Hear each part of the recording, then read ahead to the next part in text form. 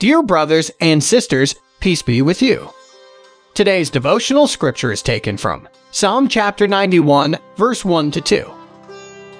Whoever dwells in the shelter of the Most High will rest in the shadow of the Almighty.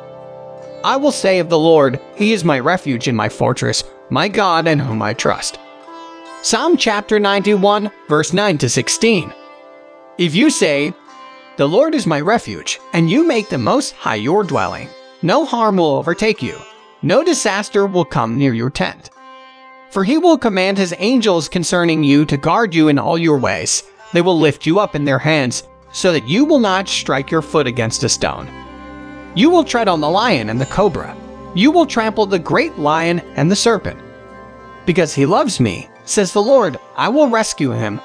I will protect him, for he acknowledges my name.